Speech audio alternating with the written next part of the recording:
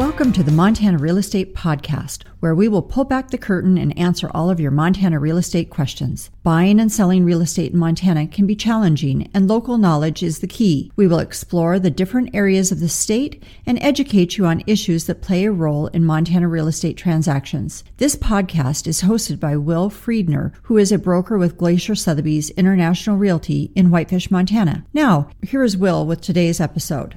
Hey there, everybody. Welcome to episode 46 of the Montana Real Estate Podcast. This is your host, Will Friedner, and I would like to thank everyone that's been listening, and any of the new listeners, thank you for joining us. And if you have been listening, you'll know that last week we did an episode about people that are thinking about buying a house in the year 2019, and we gave tips and things to think about for those people. So this week I thought we would go over some ideas and things to think about if you were planning on selling your house this year. As you know, and as we've talked about, there are some trends in the market that are showing things are starting to slow down. We've had a very good run lately, and we just got the stats back, the year-end stats, and it shows that the total sales for all of western Montana, I just have the stats for western Montana here, basically have not changed from 2017. They're almost identical in the number of sales in western Montana,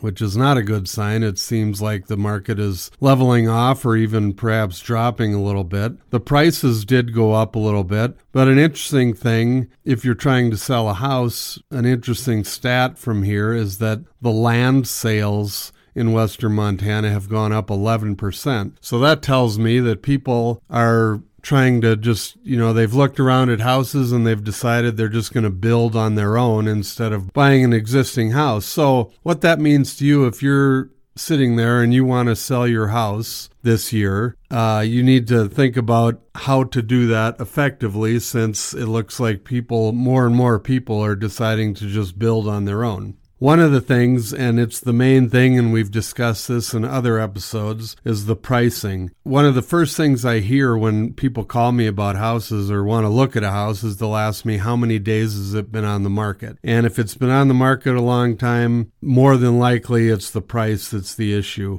Because of the market, because of the way the market has been going the last few years, people just keep jacking up their prices thinking they're going to cash in and get the big payday. Well, we're finally starting to see some pushback on that. So if you're thinking about selling this year, you really need to do your homework on the values in your neighborhood. And if you want those values, contact me. Our info is at the end of the show, and I can give you the comps and tell you exactly what the neighbor's house sold for or what any of the houses sold for in your neighborhood, so you can get a better idea of how to price your house, because that is going to be the main key this year. Another thing you need to think about, if you haven't, is getting good photography. As you know, 90% of people nowadays start their search online for a home. And what do they see the first thing they look at online? Well, they see the photos. So if you don't have good professional photos of your house, that could be an issue. You want the first impression that people get online is a photo. So you want your photos to be great. You want them to be done by a professional. If your agent came over there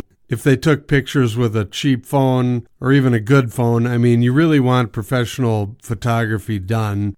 That's only going to help you, and it may be a little bit of cost if you're doing it on your own up front, but it will pay off. And if we pay for the photography if we're doing the listing, but some agents don't. But anyway, that's the deal. Have good photos. I've had people ask me about staging their house. If it's an empty house, it's something to think about. If you're living in the house, I think the main thing you need to do is make sure that the house is cleaned up and in good order. Take down as many personal photos that you can, because when people are looking at a house, they want to see what the house will be like when they're in it. They don't want to look at your photos, or they have a hard time picturing themselves in your house if you have a whole bunch of personal photos up there. So the other thing you can look at too is if any of the rooms need painting, just the decluttering. If there's any pet odors, you obviously want to take care of that. So if you're looking to sell your house this year, the main thing you want to look at is the pricing. Another thing to keep in mind is right now it's January. It's the beginning of January. If you want to sell it this year, I would say because of the interest rates are going up And because of the huge thing that you're going to run into is if you wait until spring, well, everybody waits until spring. So if you want less competition for your house, now is the time to put it on the market. You have a couple months here where you can get it out there and you won't have as much competition. There's still going to be competition out there, but if you put it on there now, you have a better chance of selling it